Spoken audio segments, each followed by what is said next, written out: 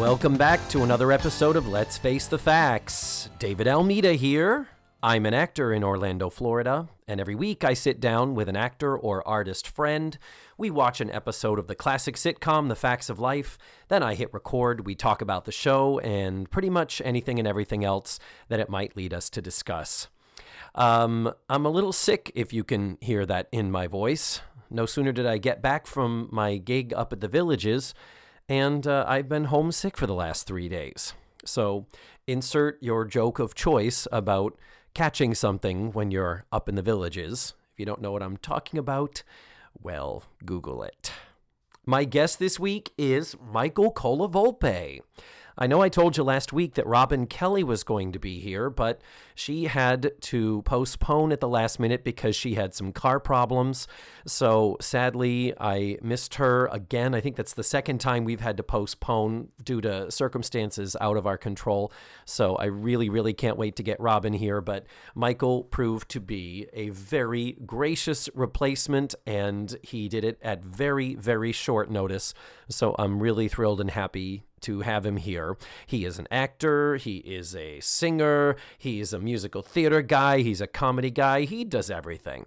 Michael's also been a podcaster. We do talk about that a bit during the show, and we met many years ago through mutual actor friends, and then we worked together for a long time at Sleuth's Mystery Dinner Theater, where we've both worked off and on, and at the moment we are both on. So I do work with him currently at the moment, which is lovely. We did record this episode at Sleuth's, and there's some weird background noise and difference in the audio, and I think a thunderstorm was also happening. I think you can literally hear the thunder clapping outside, but none of that gets in the way of the entertainment powerhouse that is this episode, and I can't wait for you to hear it. Michael and I watched Season 3, Episode 14. It's called The Marriage Brokers. The original air date was January 27th, 1982. I think we're ready to jump on in. Let's face the facts with Michael Colavolpe. Well, hello there, Michael Colavolpe. Well, hello there, David Almeida. Hello. Do you pronounce the last E as an A sound or an E sound? Colavolpe? Colavolpe? I do both, actually. Oh, really? Yes. You don't? Okay. It's weird, isn't it? Let the record show Let that the record show. He does not know how to pronounce his own name. Nobody does, so I'm used to it. So we just watched Season 3, Episode 14, The Marriage Brokers. Yes, I was waiting to see who was going to get married. Yeah. Spoiler alert, nobody did. Nobody. Yes, you can stop the show right here, right now. So, tell me, before we get into talking about, like, the synopsizing the show, do you have any history with the show? Did you watch it growing up? I I close actually, in age-ish? Well, I think we might be almost like 10 years difference. Because, like, your birthday's this week, isn't it? I turn 51 tomorrow. Tomorrow. Yeah, you are not 61. Come out. No, I'm not 61. So we're not. We're not that. We're only. We're both a couple of years difference. in our 50s. Yes. We'll just when the show was running in the 80s, I do remember watching it first run. Oh, yeah. Not religiously. I can't say that, not religiously. I mean, I was out of college, and working, leading a life. Mm-hmm. So I don't think I watched anything religiously in the 80s. The 70s was more my jam, probably yours as well. Yes, late 70s, early 80s. It's like, it seems like the sweet spot of everybody for TV is just like maybe sophomore year in high school. Yeah. Maybe junior and senior year in high school seems to be when... Yeah, particularly theater like people. Mid-70s for me was like Charlie's Angels and The Bionic Woman and Wonder Woman and shit like that. And those were all women shows. All interesting. Michael, I had a poster of all of them in my bedroom. My parents were so confused when it finally came out. I had the Farrah Fawcett nipple posters. Yeah, they Charlie's called it. Angels, where they were all like, with their like angelic poses and praying. And Wonder Woman and the whole 9 yards. So that's our my parents era. all thought, he really likes the dames right? with the big and tits. I was watching The $6 Million Man because of Lee Major's hairy chest, things like that. I don't know why our parents just became 80-year-old Jewish people just then, but right? There Exactly. it is. Yeah. But you were aware of it and caught it sometimes in first run. Totally. Yeah. And watching the episode today, we got some chuckles. Yeah, we did. I was like, that's good. A couple actually. of chuckles. The rest of it was like, wow, this is plotting acting. But let's move on. Yeah. It's 80s acting and their children. Let's go. There was some very structurally sweaty jokes in here that we will get to. Yeah. So before we get to the show, then you should know, if you tell me you have been listening to some earlier episodes, you know that at this point I ask my guest to, off the top of your head on the fly, give me a 1 to 2 sentence synopsis of this show, like you might find in the TV Guide listing. Oh, all right. Let's see. This episode, Mrs. Garrett is going on a date with a man that the girls had never seen, heard of, or met before, and they suddenly get suspicious as to his intentions. Nice. Good. There's an air of mystery there. Except for the spoiler alert that I did earlier. Yes. No spoilers. No spoilers. Speaking of mystery, we are actually recording by remote here. We are actually at Sleuth's Mystery Dinner Theater recording, which is where you and I first met. Yes. Or at least first worked together. I think we might have met prior to that. But so we are by remote. If the sound quality is unusual or weird for my fives of listeners and their discerning ears, just know this is an anomaly of a recording session. But a happy anomaly. Yes. So let's get right on into this then. Okay, let's do it. We start the episode with Blair mopingly emptying the garbage off of a plate. We don't often see food in this cafeteria. I don't remember them being kitchen workers. I don't remember them being basically slave labor. Yeah, which they were. Yeah. That is literally the entire premise of the show that made it succeed. When it was just a show about girls in a dorm, season 1, it was awful. Cared. All right. So what we learn is that Blair is mopingly doing her chores because she is not looking forward to what the evening holds for her, which is where she has to go on this date. It is a date of obligation to a young man that we learn is named Barnett Thorndyke? Thornwood? Thornwood the Third? Barnett. Yes, Barnett. There it is. Barnett Thornwood the Third. And that's how you know he's important. He's a third. Yes, and she's totally complaining about all the things that she hates. Nerd alert or something like that? Nerd alert, yeah. Yes. She says he's got crooked teeth and stringy hair. Clammy hands. Yeah, it's terrible. Oh, it's horrible. Yeah, but at least his parents, who are clearly rich, named him Barnett Thornwood the Third. Yes. My friend Todd Michael, who used to live with me, he's a flight attendant, and one of his co-workers is named Chandler Kensington the Third. Oh, no. No. And he literally says, I think my parents were expecting a millionaire. What did they get? What is he now? A flight attendant. Oh, okay. They both are. Yeah, All and right. that's a pretty good job. job. Hey. Exactly. So Blair is not happy about this date, and so in order to somehow make the date more tolerable, she has planned a horrible evening. She has. And what has she planned, Michael? Well, is it his father? No, her father. Her father has a steel company. Which I guess I'm sorry. His father has a steel company. His father has a steel company. Blair is Warner Textiles. Oh, okay. Sorry. Yes. Sorry. I'm not up on my You should know that. Backstories. As an occasional viewer. Occasional viewer. So, yes, the steel company is holding a chamber music concert, and the chamber music is going to be played by steel workers. Yes. And there's going to be the dedication of some machine that I can't remember what it is. It is. Let's just say it's a turbine. Let's go with that. It's one of those where the absurdism of this is exceeding the usual level of semi-grounded comedy that we live with here in the Facts of Life cinematic universe. Yes. Well, and who's to say? Maybe, there are steel workers who actually can play chamber music instruments. You don't know. They're good with their hands. Yeah, it could happen. I imagine it could have been a lovely precursor to Stomp. If they were out there banging pipes and stuff on the machines and shit, that Yes. could have been. This was far ahead of its They time. also could have been the precursor to Blue Man Group. I mean, they bang on things all the time. Same thing, exactly. Yeah, so maybe that's what I was thinking. Stomp is more. they could be Steelman Group. Steel. Oh, nice.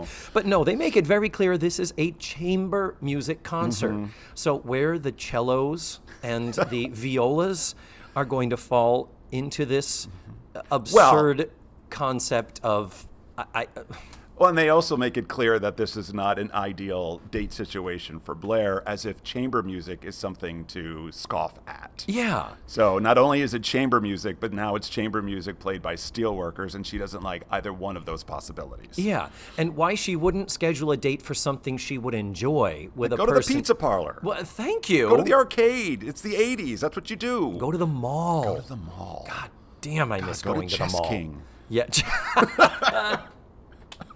Sit around and dream of Contempo casuals in the next Go decade. to Orange Julius. That's what the 80s mall was all about. Exactly. So this weird thing of I don't want to go in this date, so I've scheduled something horrible. Right. But really, I'm going to dress up to the nines for it. what the fuck? It's so counterintuitive. Yeah. Blair not feeling it this no, episode. not at all. Well, then Mrs. Garrett comes in, and she is dressed in a bright purple dress. A flattering color on her, I might add. Whenever they put her in bright colors, Mm-hmm. she looks amazing.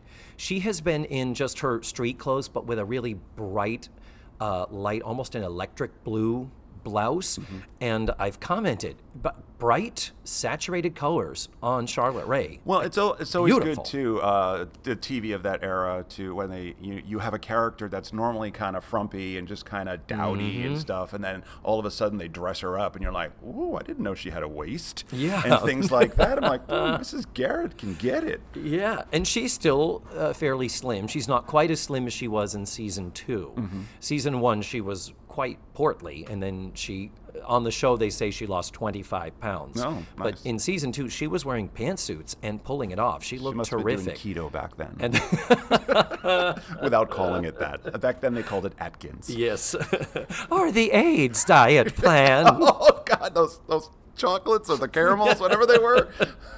Lord We've knows talked what they about tasted those. like. We've Okay. talked about those years before. Yeah. It's like little squares of chocolate. Fat people are like, "Yep, I'll eat Yep, those." I'll do it. But she is still, so she is still an attractive older woman. Sure. Charlotte Rae, for a character actress, is not hideous, and they've dressed her very lovelily. And they've also done something different with her hair.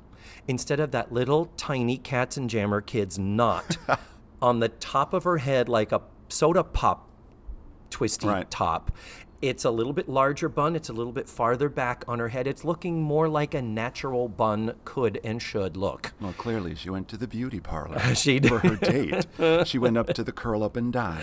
But there it is. She went Yes. to go visit Miss Truvy. Yeah. So she's like, "Well, my friend is going to be here soon," and one of the girls says, "Okay, well, we'll tell your friend."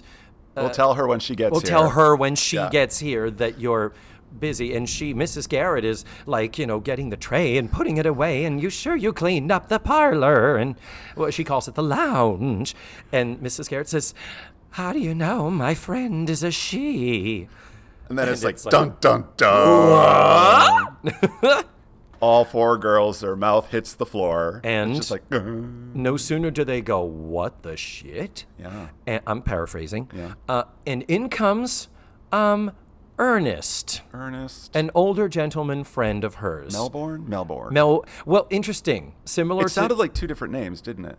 she calls him Melbourne, like Melbourne, Australia. Yeah. Because initially I thought she said Melvern. Or Melvin. Yeah, I yeah, thought or it was something like I thought it was that. something like Yeah, that too. and Yeah. then all of a no, sudden it it's is Melbourne or Melbourne. And It sounded like the girls kept saying Melbourne, and Mrs. Garrett called him Melbourne, and of course Mrs. Garrett is right. Well, yes. But it's like Australia, and Melbourne, Florida too. So he shows up. This is the wonderful character actor Norman Alden. Yes. Wearing, you- I might add, a lovely periwinkle suit jacket. Yes. Which coordinates fabulously with her purple dress. It did. They looked like somebody hired a costume designer to put those on them. It can't be. I know, right? On television? But it wasn't a queer shade of periwinkle. No, he still looked like it was manly. There was enough gray. It was manly, yeah. It was the perfect color. The costumer, hats off. The costumer did earn her money this week. And her red hair with the purple outfit, gorgeous. It was a gorgeous look. Yeah. Now, did you recognize Norman Alden? I did not, actually. Have you seen him in anything? Not. Well, if I didn't recognize him, probably not. Is he one of those, hey, it's that guys? Yes, but the most popular thing that we people of homosexual certain age would recognize as...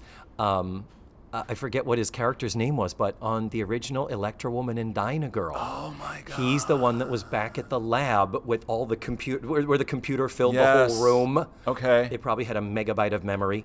Probably. Where the whole room, and they'd turn on those TV sets they would have strapped to their wrists, and you'd hear, Electra Woman, Dyna Girl, you've got to deflect and unpolarize the laser on your Opticon. And it was a Sid and Marty Krofft it was live action 1970s show. Well, they did bring it back. There was a reboot. Yeah, Grace Helbig? There was a reboot, too, with Marky Post, wasn't there? I think there's been 2 reboots. Okay, actually. Well, in the original, it was Deidre Hall. It actually was Deidre Hall and Judy future Strangis, who is like, hey, it's that girl. Yeah, but future soap star Deidre Hall, was the original Electra Woman. Yeah. And again, that was a Saturday morning staple. All the Sid and Marty Krofft shows. I think she was doing that while she was on the soap. It's kind of like what's her name from Mama's Family?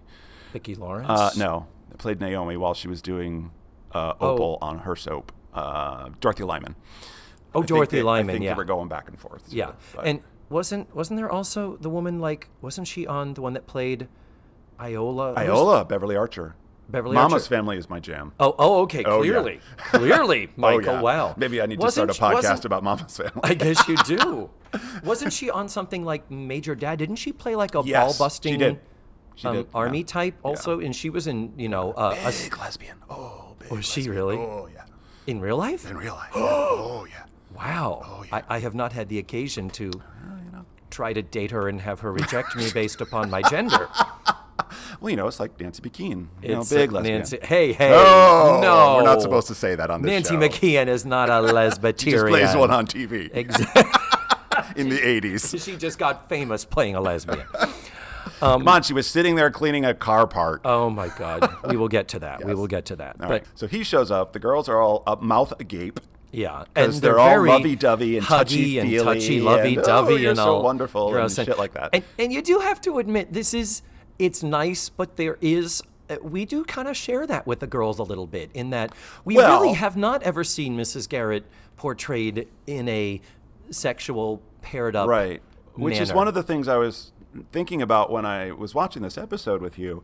It's like it's that classic TV of that era trope, whereas all of a sudden the leading character has this romantic interest that supposedly has been in their life for decades, and this is the first we're hearing about it? Yes!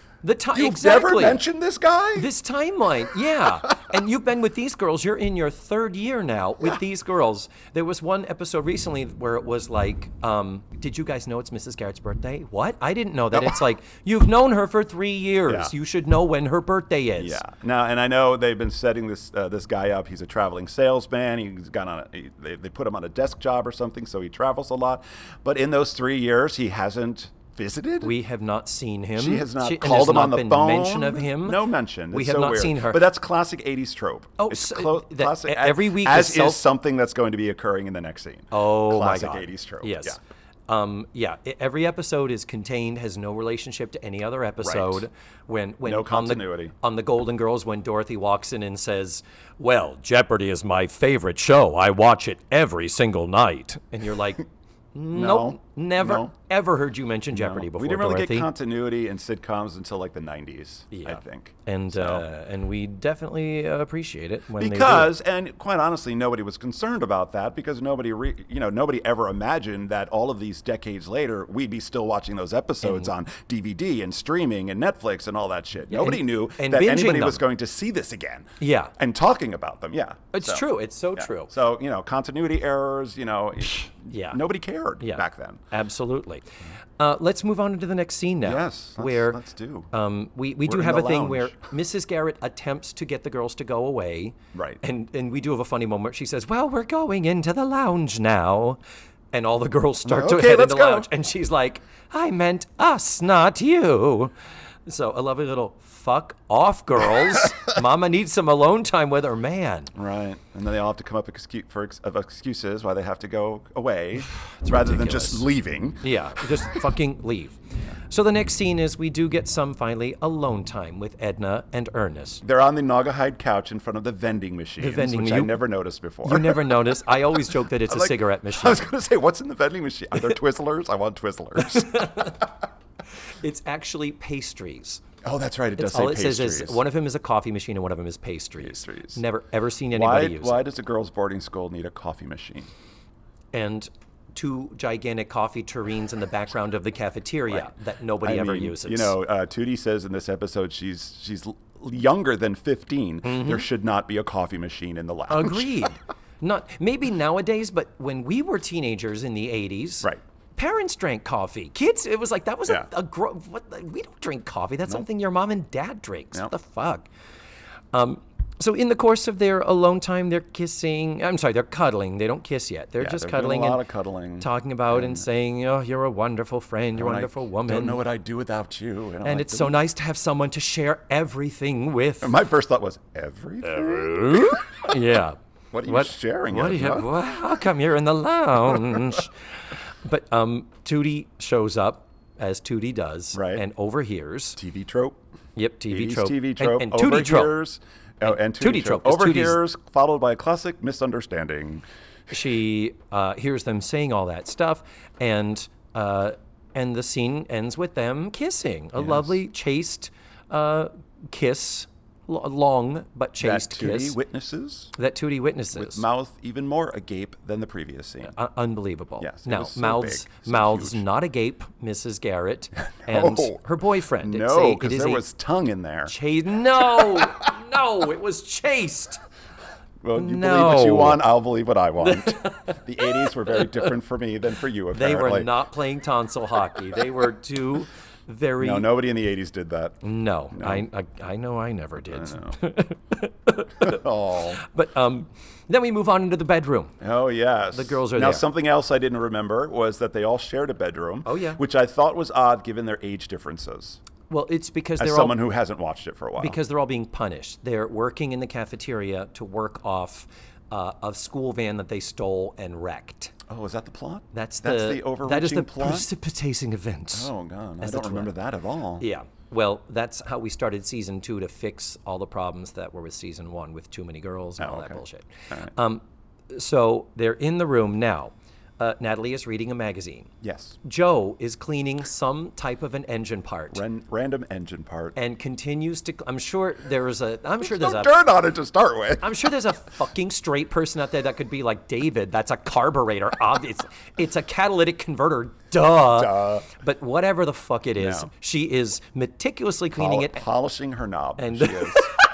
That's what it looks like. and does not stop the Nope. entire scene. Nope. Joe, her space work is her commitment level. It is. To Yet the this. part doesn't get any cleaner, and No. the rag doesn't get any dirtier. Correct. Yes. Blair, on the other He's hand, dressed to the nines. Modeled in in a a black beautiful- velvet gown, it looks black like. velvet gown with a sort of golden piped disco-y Yes. bow belt in there, admiring herself in the mirror. But then she says, "Ugh, what the fuck am I doing this for? I don't want to go out with this guy because he's such a weenie. He's so unattractive, and I so don't want to go out with him." Right. At which time, Michael... That's when I point to you. Yes, I turn to you and say, he's going to turn out to be a hunk, isn't he? and Spoiler alert! I'm like, Michael, enjoy the show and live in the moment, okay? I said, I know. He's going to turn out to be a hunk. Yes. Well, in comes Tootie.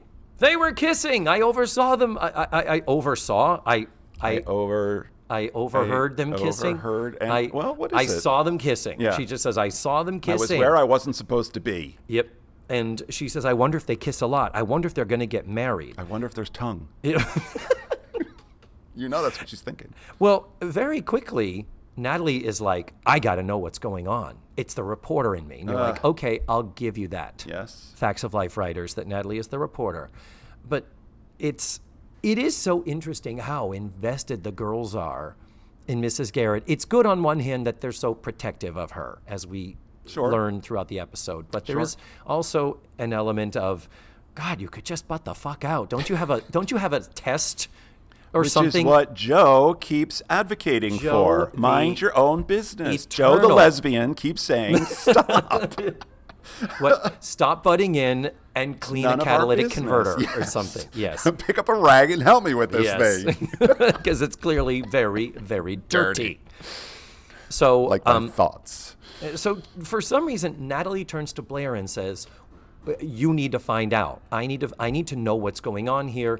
And so I therefore am turning to you for some reason to say, what can you do to find out more about this? So as a reporter, is she now turning to a unconfirmed source?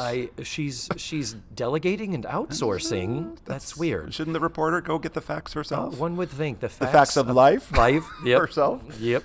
Exactly. But no. Well, but conveniently, Blair comes up with, and we haven't heard her say this in a while, one of her brilliant ideas.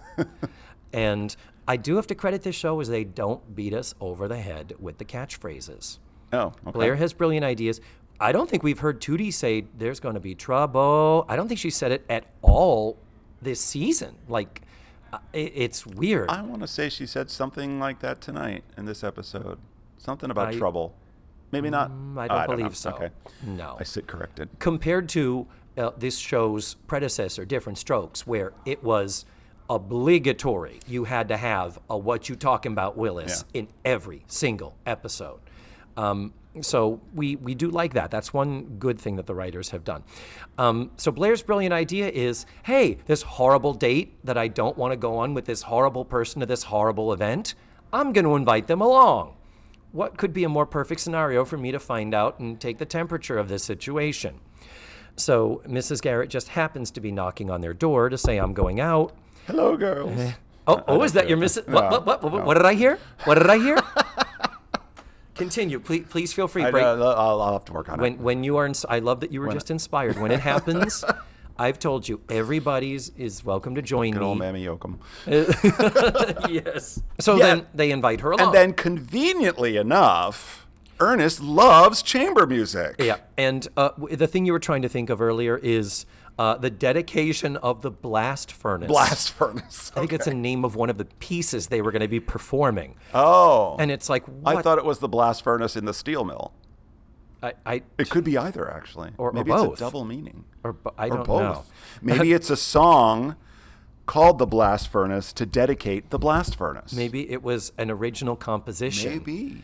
And then Mrs. Garrett will turn to Ernest and say, I'd like you to dedicate my blast furnace. And he'll go, all right, Eddie. Eddie. As long as I can call you by a boy name.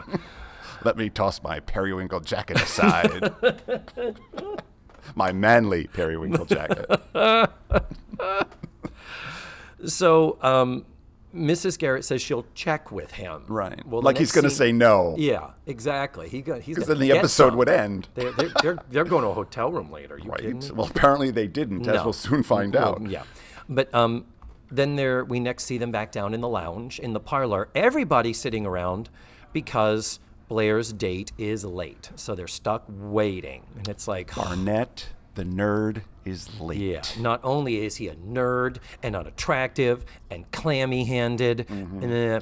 And at one point, Ernest says to Blair, "Oh, looks like your guy, your boy, or whatever, your whatever is late." And she's like, fella, yeah. "He's not my fella." Yeah, she's very She's clear. just so disgusted about this possibility of this date. So Yet we dressed in a black velvet gown and did our hair. It's all right. But you were, like you said, it's like they could not have more intensely set up that he's a nerd. He's a nerd. There's just it was so very, very obvious. So then Joe has the pleasure of. We realize Joe is not in the room. Right. Joe's the pleasure of going, Blair. She's still cleaning that carburetor. She says, Blair, there's someone here to see you.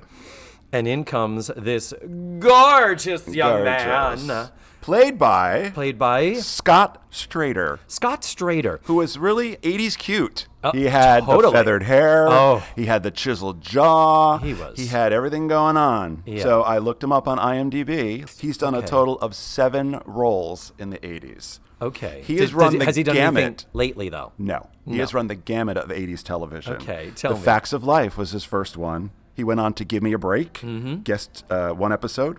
Chips. 1 episode. As a surfer. Okay. Maybe he was shirtless. We got to find it. I'll post it on the website. A 1983 episode of Trauma Center. Don't know that one. Maybe he was a corpse. And then Different Strokes, 1 episode. Wow. Having then broken away from his television career, he's been in 2 films. Yes. Jocks in 1986. Okay. If that was released by Jocks Video, then we might be that would be interested. an adult title. But more importantly, he was in The Karate Kid in 84. Shut up! What was he in The Karate Playing the role Kid? of Eddie. Eddie. So he must have been like one of the bad kids. Probably. The best Yeah, friend. because he has that look, the blonde kid. Yeah. The blonde, one of those asshole blonde kids in the 80s teen movies. Wearing the crop top T-shirt and the short shorts. Showing a little fuzz like around the Bubba navel. on Mama's Family. Bubba on Mommy's. Why am I saying Mommy's Family? No. Bubba on Mama, because Bubba does that to me. Yes, I agree. Bubba was hot. So good old Scott, after 1986, stopped acting apparently. Wow. Poor guy. I'm telling you. And based on his performance in this particular episode, I can see why. Wow. Yeah. Wooden. A little bit. To the point where at one point when he's talking, I was, you saying jocks, I'm like, this is porn level acting. Yeah. This really is. Totally. This is, you're a pretty person, just say these words. But that's later. Coming up, that's later when we're on the date. So he walks in the door, Blair drools. Yeah, but Blair originally is kind of like, may I help yes. you? Oh, what's your name? And he's like, I'm Barnett. And she goes, Barnett Thornwood? And Joe says, the third. She gets to jab that in there. And Blair is like, hamina. She does a Tex Avery. Oh, God. Yeah. If she had a penis, it would have went spring. She might. I don't know. We don't know. That's why Joe likes her so much. Mrs. Garrett says, we're going to stick to you like glue. Yeah. He's like, well, consider us a nerd protection squad or something. So the whole thing of, whatever you do, keep this dork away from me. And then he shows up and they're like, we're going to keep him away from you like you wanted us to. Well, then we go back up to the bedroom, and there's more talk of what is going on, and somehow it ends with close-up on Tootie going, I want to know everything. Dun, dun, dun. And then a long, uncomfortable pause, like they often do in this show, before we finally kick on the clap track and then fade to commercial. But this wasn't filmed in front of a studio audience. Yes, it was. Oh, it was. Yeah, but that clap at the end. But so no one made a peep. No one did. But we're at commercial right now. Yeah. And Michael. Yeah. This is the time during the show I like to get to know my guests a little better. Getting to know you. No, I can't pay any more rights to that's Laura and I blew my entire ASCAP budget. Yes, you did. Yeah. And a beautiful listener who posted on the Facebook group last week, the Tim Williams episode, we were questioning why they were singing this generic on a Walkman, a generic mama, mama, mama song that was just this neutral, nondescript. And someone said, well, they used all of their music rights on the previous episode because of all the show tunes. That's what it is. So this is commercial break. And so Michael Colavolpe, if you will allow me to James Lipton you a little bit. Oh. Where were you born? I was born in North Carolina. Really? At a Marine Corps base. Oh, okay. So you're a... Camp Lejeune Marine Corps base. Oh. Yeah. So, interesting. And where did you grow up, or did you grow up everywhere? No, I did not grow up everywhere. I was there till I was 2 or 3, if I remember correctly. My family's originally from Connecticut. Okay. So that's where the entire rest of my family was. So when my dad's tour of duty was up, we moved back to Connecticut, and that's where I grew up. Okay. Because when you said that, I was like, what? Yeah. You to me are a fellow New Englander. Yes. And For the most part, I am. Yeah. Yes. But I can't say born and raised. I can only say raised. Raised, yeah. Hey, that's good enough. Yeah. And in the time I've known you, and we've known each other a long time now. Yes. But I remember you've moved up there. You've relocated up there for a while and then come back. We were up there for 2 years to take care of a family health issue. And then when that was... Right, yeah. I forgot. And then when that was over and done with, we came back. Like you do. Like you do. Yeah, Like you and do. your we is you and your lovely and hilarious husband, the wonderful Kevin B. Kevin B. Yes. Indeed. Probably more people who listen to this will know him rather than me. Oh, really? Well, he's a bigwig at Universal and everything, so you never know. And he has played Paul Lynde in some of the Hollywood Squares fringe shows. And, yes, he's made quite a name for himself, although he has, to put it in his terms, retired from the stage. Oh, dear. He only works behind the scenes now. Oh, bless his heart. Yes. He'll be back. He'll come They crawling all back. come back. Yes. I am living proof of that. So where did you train to be an actor, if at all? Oh, well, I attended college at the University of Connecticut. Actually, I went there to be a computer science major. Like you do. Like you do, because, I figured I'd get a job. Decided then I wanted to be a math teacher. Like you do. Like you do. So, actually, I've reversed that. I went up there to be math education, switched to computer science, because I got a D in calculus in college. The only D I had ever gotten in my life. No. Calculus and I'm like, is so hard. I know. It's like, and when are you going to ever use this? Never. But then I'm going, oh, well, if I'm going to be a teacher, I probably would. Math teacher, computer person needing calculus, that's crazy. So I said, you know what, maybe this isn't for me. And I decided to check out the drama department because that's always been a hobby of mine. And I said, well, of course, my parents were not happy with that decision. They never are. I tried to placate them by doing a business minor, and basically my major was in theater management. Okay. Because I figured, well, if I have the business aspect of it, there's something to fall back on in case I don't make it as an actor. I'll learn how to run a theater. Sure. And the major at the time at the University of Connecticut did not exist. I don't know if it does now. So it was all like independent studies and things like that. They basically created it for me. Oh, good. And let me graduate with a BFA in theater management. So I do know how to run a theater, and I have run theaters while I'm still acting. And I took all the prerequisite, acting and directing courses. And a lot of and probably some theater majors will kill me for this, but a lot of my thought process was I didn't need a piece of paper to tell me I could act. I didn't need a diploma to tell me I could act. Yeah. I can learn my craft, definitely, but I don't need to major in it because... It's Megan Maroney said it beautifully. You either have it or you don't. Yeah, there are many paths to performance. Yes, is there how are. she said it. Because Megan is the same way. Megan never finished her theater training in college because she was too busy working and getting professional gigs. And she's like, well, this is an education too.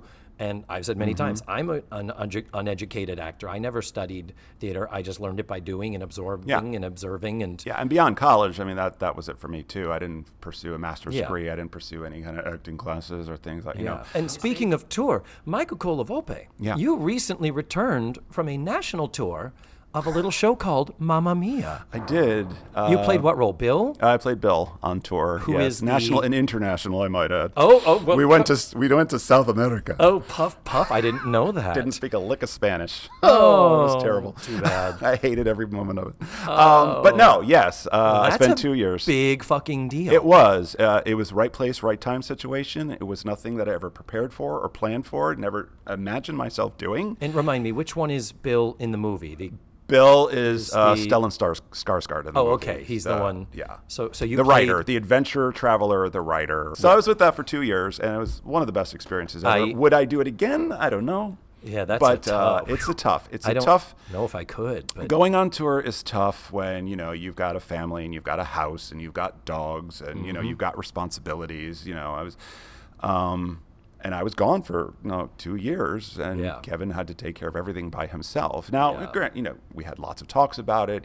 With his blessing, I went. You mailed the checks home. Yes, and he was excited about the opportunity for me. I was excited. It was a great thing. But once I got back, I was just like, I don't know if I want to do it again.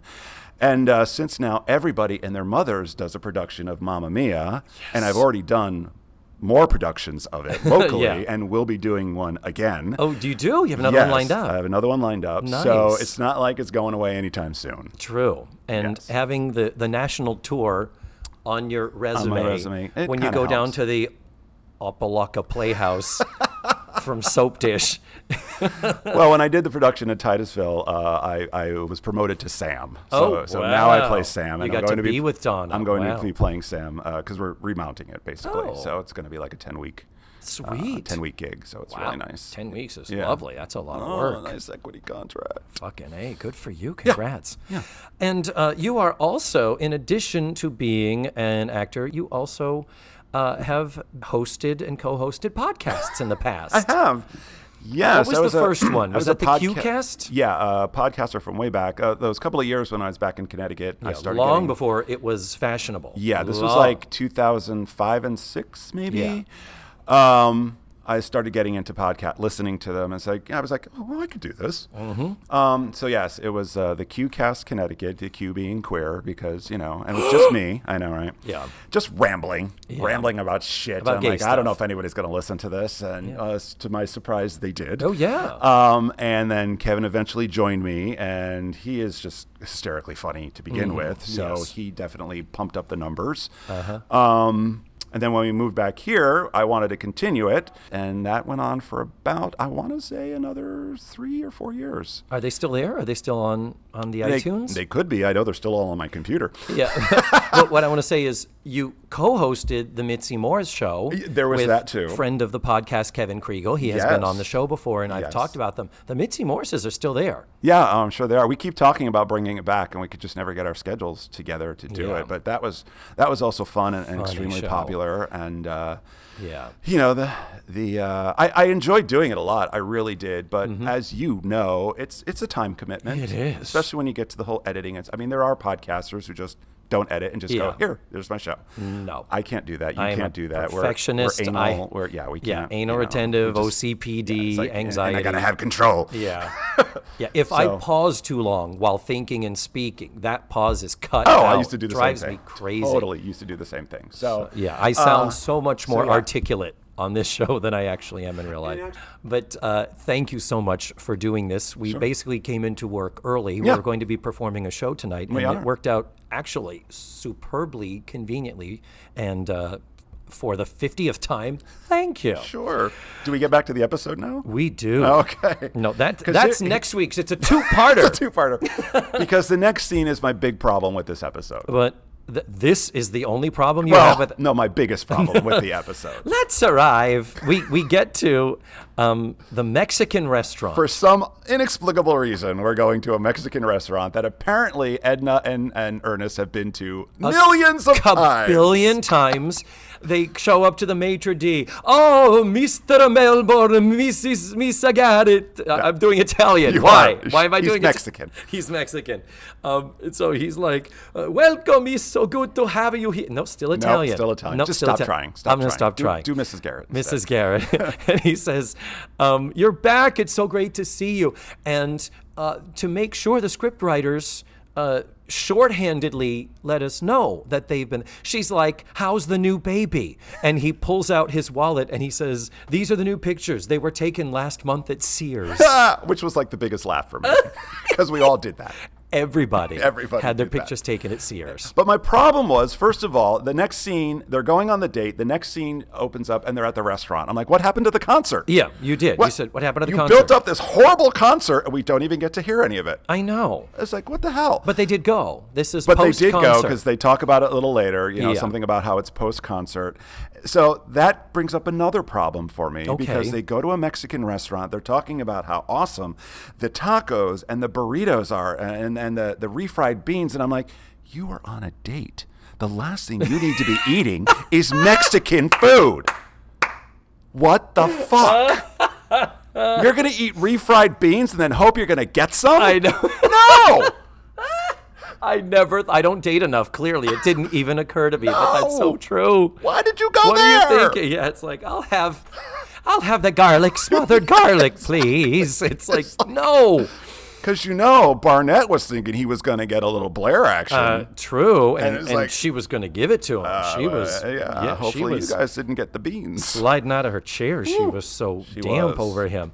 And to continue Well, that thought, she does say, "My, how you've changed into." Oh, and they go to the table separately so Mrs. Garrett and Ernest can continue to be best friends with this host maitre d' that we've Yes, never ever Jose seen or or met. Juan or whatever his name was. It was something like that. It's Carlos. Oh, Carlos. That's Well, it's still offensive. stereotypical. That is offensive. Not, and Michael. Carlos isn't. Well, then Carlos brings the two of them these huge heaping things of margaritas These silos. It's like and what? nothing for the kids. No. Nothing. But he knows they're underage, I'm sure. Bring them iced tea. Bring them Coke. You're right. He should have. Bring 'em water. But yeah. And then we're talking Blair in her brief alone time with Barnett says, "My, how you've changed in 2 years. You certainly must have spent some." And no, he says, "I've spent a lot of time at the dentist." Yes. And then she goes, "And the gym," as she feels his muscle. Right. And then she says, Because the dentist is what gave him that chiseled jaw. Yeah, exactly. And that Farrah Fawcett hair. RuPaul and Michelle Visage on their podcast talk about going to the dentist. Yeah. I'm making air quotes Yes, here. you are. When you're going to the dentist, meaning you're getting work done. So that might have been Okay, his maybe. chin implant and his Yeah, maybe. facelift and all that. So she also says, point blank, "And your hands aren't clammy anymore." Right. And it's like, oh, you're telling him that to his face, are you? Really? It's like, you used to But be so He hideous. doesn't care. He doesn't No. care because all he says is, "I've been taking vitamins." Yeah. And then she says, "Kiss me." And as they go in for the kiss, that old sitcom trope, just as their mouths are about to touch, Mrs. Garrett's like, "All right, let's sit down and order our food." And yeah, so the margaritas are served. They start doing the interlocking arms and elbows drinking of the margaritas. And the guitar player Toasting to love and friendship. Yes, And and- friendship and love. And Carlos is, "I brought over the guitar players. Let's have them play our song." And Blair is all, "Whoa, you got a song? got a song? This is, yeah, well, we consider this to be our place." It's like, you have a place, you have a song? What the fuck? I'm paraphrasing. Yes. So then the guitar player starts playing, and the host starts singing along with the guitar player, because that happens. If I were the guitar player, I'd be like, "Dude, stay in your lane." Well, Fuck quite off. honestly, if it was a top-rate Mexican restaurant, it should have been an entire mariachi band. Bingo. So Budget there. cuts. That's So there. Couldn't get those the are the rights to the music. royalties. Royalties. They're just strumming guitar, Just one going guitar, it's all we can afford. tacos y burritos. Because we have, the Electra Woman and Dyna Girl guy here. Yeah, So he costs too much money. deliciosos. Por favor, Now, you man. speak Spanish. What was he singing? It was literally like that. It was like, love night. Oh, okay. It was just your generic Just love generic. song type of Okay. lyrics, and I couldn't understand them anyway. So at one point, Barnett turns to Blair, and there is a point where he does say, "Has he already spoken yet?" And we get the Oh, he getting said something to know like, each other. "Now that you've noticed me." Oh, that's right. Yes, now that you've noticed me, I hope we can make This it is- a regular thing. yeah, or this is the see start each of other a more. Yeah, oh, future- I hope this would be the start of something or something Yeah, like that. start Yeah, of something, yeah. Yeah. But way wouldn't. So then the song begins, and then he turns to her again, and Barnett says, "No, Blair, and it's clearly him, and we get the reverse shot of Blair going, "What?" And it's kind of funny. Yeah, And it then is. that's how the scene ends. Or Barney. And they're just snuggling, and Mrs. Garrett and he are all over each other like bums on a ham sandwich. Yeah, oh, but no, wait. Before the scene ends, though, she has to go get the chicken mole recipe. No. Oh. You're not. You're I'm getting ahead of ahead us. of- You're getting I'm ahead of so us. sorry. Yes.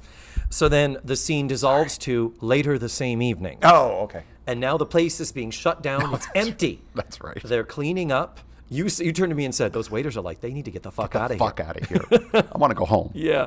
But they're sitting around. Props to the props people, in that at this point the adults have coffee in front of them, and the kids have. I'm sorry, Mrs. Garrett has coffee, and Ernest has a brandy, a gigantic brandy snifter. So this is clearly the post-dinner drinks, and before they go, Mrs. Garrett is like, oh, I wish I could get that chicken mole recipe, pry it out of the cook's hands. So she says, I'm going to go try. So she decides to go to the cook. And she turns and says something like, don't miss me while I'm gone. Don't leave without me. Yeah, don't leave without me. And what did you turn and say to me, Michael? Oh, God, what did I say? You said, Edna's horny. Oh, yes, I did. Yes. Yeah. She had that look. Yeah. She had that look. My other question is, if she's been going here for billions of times, why didn't she get this fucking recipe earlier than this? I know, really. All of a sudden, she needs this mole recipe. Yeah. And do you know what mole is? No. It is like this. It's like 50 ingredients. It is an insanely complex Mexican. Chances are dish. she's not going to have all of those recipes Yeah. in the school cafeteria. No. Yeah. Mr. Parker, I need a budget increase. But anyhow, so this conveniently gets her away from the table Right. so the kids can drill Mr. Well, Blair can drill. Barney can doesn't drill. care. Yeah, actually, this is the point where Barnett speaks. Now I have it. And he says, now that you've noticed me, I hope this will be the start of something wonderful. That's too much emotion. And his eyebrows go up every time he inflects his voice. That's how you know he's serious. That's how you know he should be in Eyebrow porn. acting. Yeah. Schmacting. Yep. So Blair basically says, how long have you been dating Mrs. Garrett? And Ernest says, 6 years. Well, we first started seeing each other out west. We have no record of Mrs. Garrett being an out west gal or ever living out west. This No. is new information. Uh-huh. As is the next part. And then our paths crossed in Calcutta. Calcutta. Now, of course, I can never think of the name Calcutta without the musical Oh, Calcutta, Calcutta. where everybody's naked. Naked. So now I'm picturing the two of them, Mrs. Garrett in and Ernest, Oh, Calcutta. naked. Next to Bill Macy, the original Yes. Walter on Maude. Yes. If you can find. I actually saw a tour production of Old Calcutta. Really? Back in the, I want to say the late 90s, starring Marla Maples. Oh. It was horrible. Former Mrs. Donald Trump. She was a former something. Wasn't she? Scandalous. Wasn't he married to I can't her? remember. No, I don't. No. Was Marla Maples? Oh, you're going to make me look it up, aren't you? No, never mind. We won't go there. The We readers won't will go know. The listeners will know. We'll figure that out. But how was the production? It was a horrible production. Yeah, and the show is horrible. It's like, but it ran forever because people are naked. Exactly, but it's like the worst burlesque show had a baby with the worst 1970s sitcom writing. Yeah. And it's just because the people are naked. That's why it is. But yeah, if you can so find now Mrs. Garrett's naked in yeah, Calcutta. think you have given us that image. Why would she be in Calcutta? Why would Mrs. Garrett be in Calcutta? I will give you this. Later, when Edna leaves the show at the beginning of season 8, she goes off to rejoin the Peace Corps. So we find out that I believe her future husband is a man she once had been involved with in her old Peace Corps days. Okay. So whether the writers knew that yet, maybe that was something they were just whatever. Anyway, it's a little ridiculous, but maybe justifiable. We'll give them a little bit of a pass We'll here. stretch it. We'll because fan wank it. if they're not planning that now, at the very least, they do justify it later. We'll give him that. Okay. But the bottom line is, he says, I guess I've known Edna for almost 15 years. And Blair is like, you've been engaged for 15 years? Isn't that a bit excessive? And he says, oh, we're not engaged. Marriage, that's not my style. Dun, dun, dun. What? So then Mrs. Garrett comes back and Clearly still horny. still she is But she's got the mole soon, recipe. soon there's going to be chicken mole in my pot. Oh. I went there, I'm telling you. You did. I did. Yeah. I went Well, there. We've had What talks else about is- her being horny before, yeah. What's in your pot, Mrs. Garrett? Exactly. So then we come back to the girls in their bedroom. And this is the final scene of the show. Yes. And Blair comes in, wakes up everybody, and is like, this is terrible. This is awful. I got the intel, and what's going on is they've been dating for 15 years, meaning he's been stringing her along for 15 years, and she just sits around and waits, and he's a traveling salesman. When he drifts into town, she sits by the phone in the window waiting for him to propose, and it's a big, crazy story. That was good. You're welcome. Yeah. And she basically is trying to tell them this, and Joe is like, Blair, I'm going to fucking kill you. Yes. If you don't stop trying to wake me up. And we can all side with Joe. Yes. In this. And got a carburetor to clean. yes. And Blair says, Mrs. Garrett is having a personal tragedy. And Joe says, if you don't turn that light off, you are going to have a personal tragedy. Hilarity. And hilarity ensues.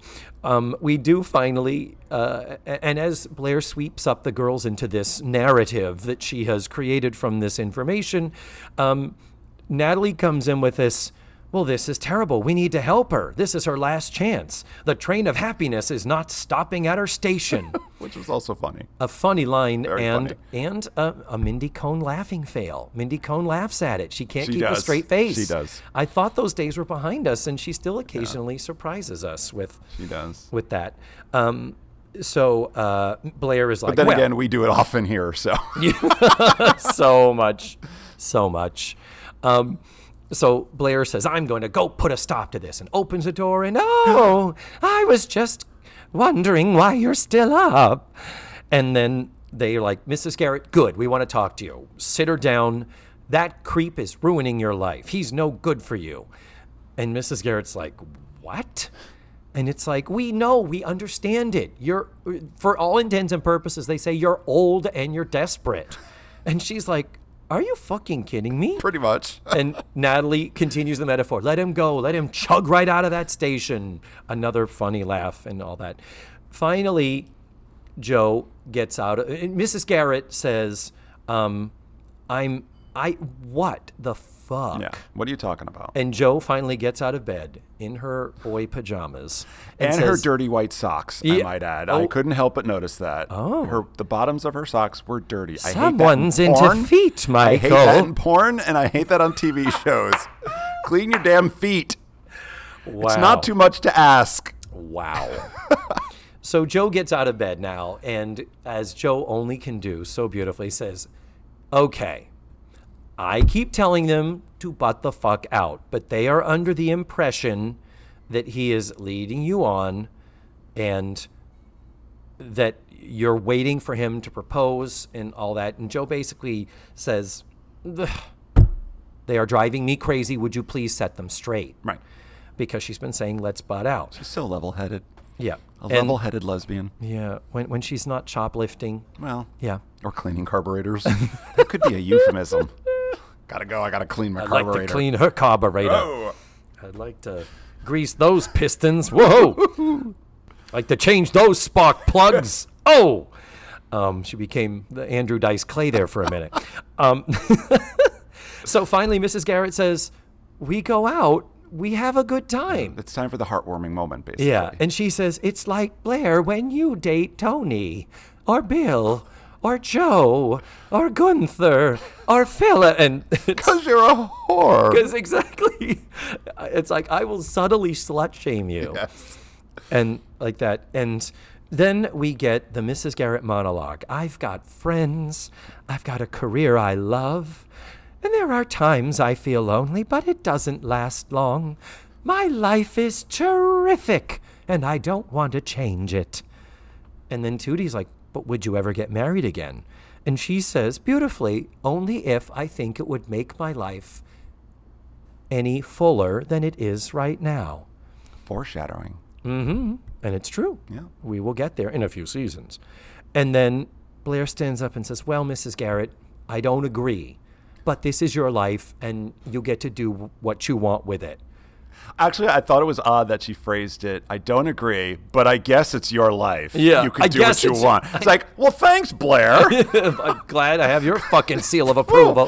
Who the hell are you? Yeah, but then Joe chimes in with like, that's what I've been saying. Come on. No. So it's like, yeah, it's Joe is sort of like Yeah, pissed off being and butch. all that. So then it ends with, well, let's go to bed and all that. So do you remember what the final joke was? The final was no idea. Mrs. Garrett says, I have to go to bed. Oh, yes. I have a breakfast date tomorrow. And as they're going to bed, I think it's Tootie that says, well, tell Mr. Melbourne that we said hello. Yeah. And she says, What makes you think it was Mr. Melbourne?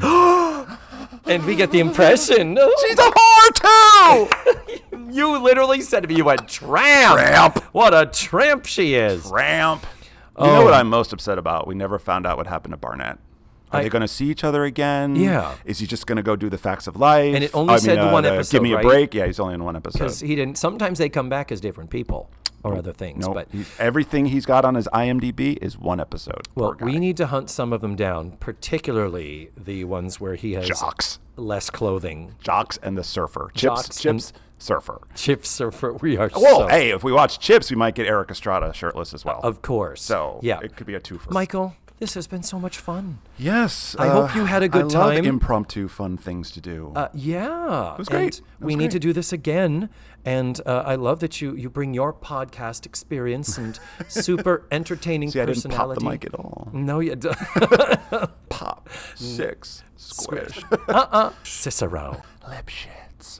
And on that note, he had it coming. Thank you, Michael. Goodbye. Goodbye. And there you have it. That was Michael Colavolpe, or Colavolpe. However, either way you pronounce it, it's okay with him. We will get Robin Kelly here sometime soon. I am sorry if I built you up last week only to disappoint you. I may be doing that again right now because, as of right now, scheduled to be with me next week to watch Season 3, Episode 15, called Starstruck, Matthew Arter is supposed to be back. Woohoo! Let's hope everything goes as planned. Normally, I'm a little bit ahead, and I have a few more shows banked that I'm able to do this without there being a question mark involved. But due to the out-of-town trip, etc., and all that stuff, I'm kind of running week to week right now. But I hope to remedy that soon. And that's really all my internal stupid shit, and you really don't care about that, nor should you. All I care about is that you have listened, and I really do appreciate you downloading and listening and subscribing and rating and reviewing as I urge you to do every week. So one more special thank you to you. And remember, the facts of life are all about you.